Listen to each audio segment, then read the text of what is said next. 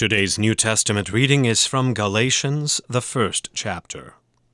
Paul, an apostle, not from men nor through man, but through Jesus Christ and God the Father who raised him from the dead, and all the brothers who are with me, to the churches of Galatia. Grace to you and peace from God our Father and the Lord Jesus Christ, who gave himself for our sins, to deliver us from the present evil age, according to the will of our God and Father, to whom be the glory forever and ever. Amen. I am astonished that you are so quickly deserting him who called you in the grace of Christ, and are turning to a different gospel. Not that there is another one, but there are some who trouble you and want to distort the gospel of Christ. But even if we, or an angel from heaven, should preach to you a gospel contrary to the one we preach to you, let him be accursed. As we have said before, so now I say again, if anyone is preaching to you a gospel contrary to the one you received, let him be accursed. For am I now seeking the approval of man or of God? Or am I trying to please man? If I were still trying to please man, I would not be a servant of Christ. For I would have you know, brothers, that the gospel that was preached by me is not man's gospel. For I did not receive it from any man, nor was I taught it, but I received it through a revelation of Jesus Christ.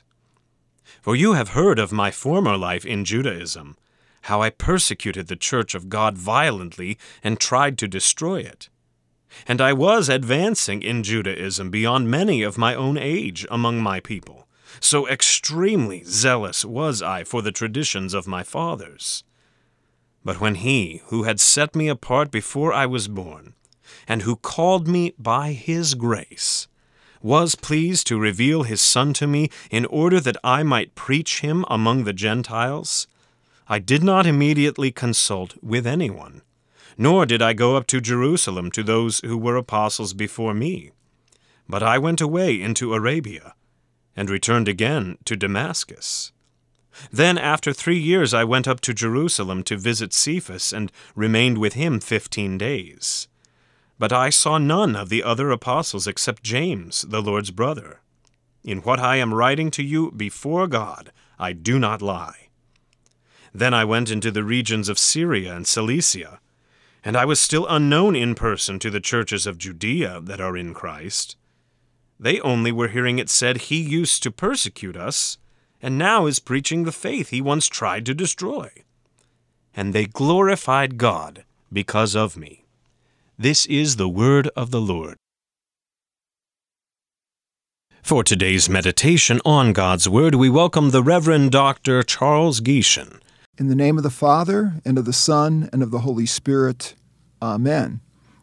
Most Christians are taught to think before we speak and to be careful lest we show too much frustration when we are addressing a problem. In our world of political correctness, people sometimes lose their jobs over saying what is on their mind. We are taught to be calm, cool, and collected in the face of controversy. The Christian approach, so we sometimes think, is to promote peace and harmony at all cost. Our text from the first chapter of Galatians is a wonderful case study on how the Apostle Paul approached a serious theological problem in a Christian congregation. Paul is the picture of patient diplomacy in most of his letters, always following up his initial greeting with a thanksgiving for God's miraculous work of faith, hope, and love in the congregation that he's addressing, even when there are some serious things going on that he needs to address. With the Galatians in this letter, however, we see Paul taking a much more hard-hitting approach, zeroing right in on the problem and confronting it with refreshing bluntness. Unlike all of his other letters, Paul skips the thanksgiving when writing to the Galatians, gets right to the problem in verse 6 of our text in a very direct and unvarnished manner. He writes, I am astonished that you are so quickly deserting him who called you in the grace of Christ and are turning to a different gospel. Not that there is another one, But there are some who trouble you and want to distort the gospel of Christ. But even if we or an angel from heaven should preach to you a gospel contrary to the one we preach to you, let him be accursed. Let him be accursed. That's pretty serious language. Paul's far from calm and diplomatic here. He is red hot and passionate. Why? Because the gospel that he had proclaimed was being perverted.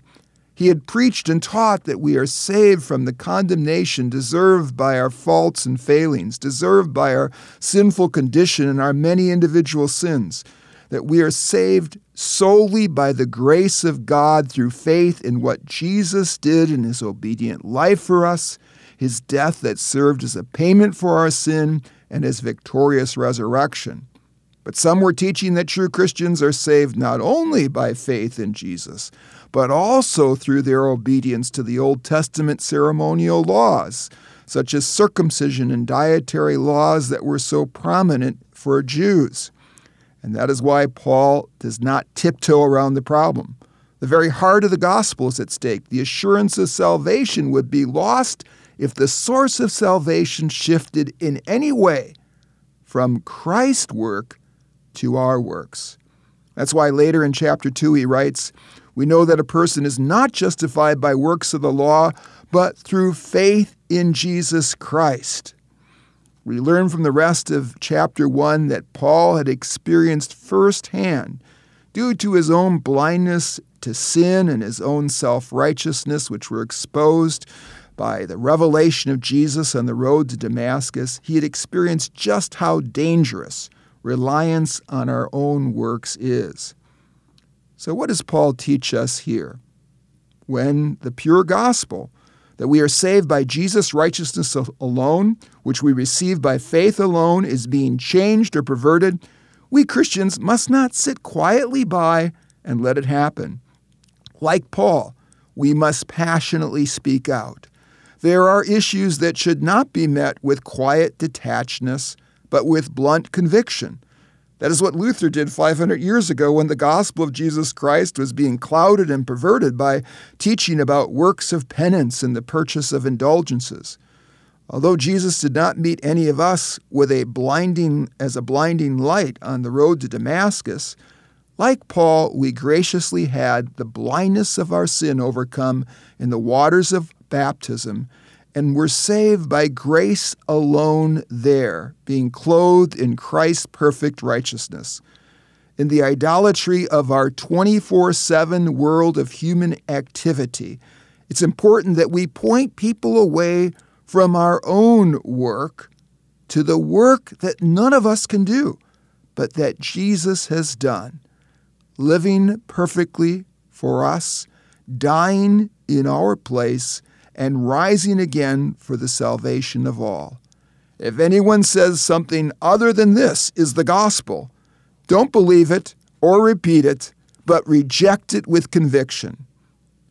Amen.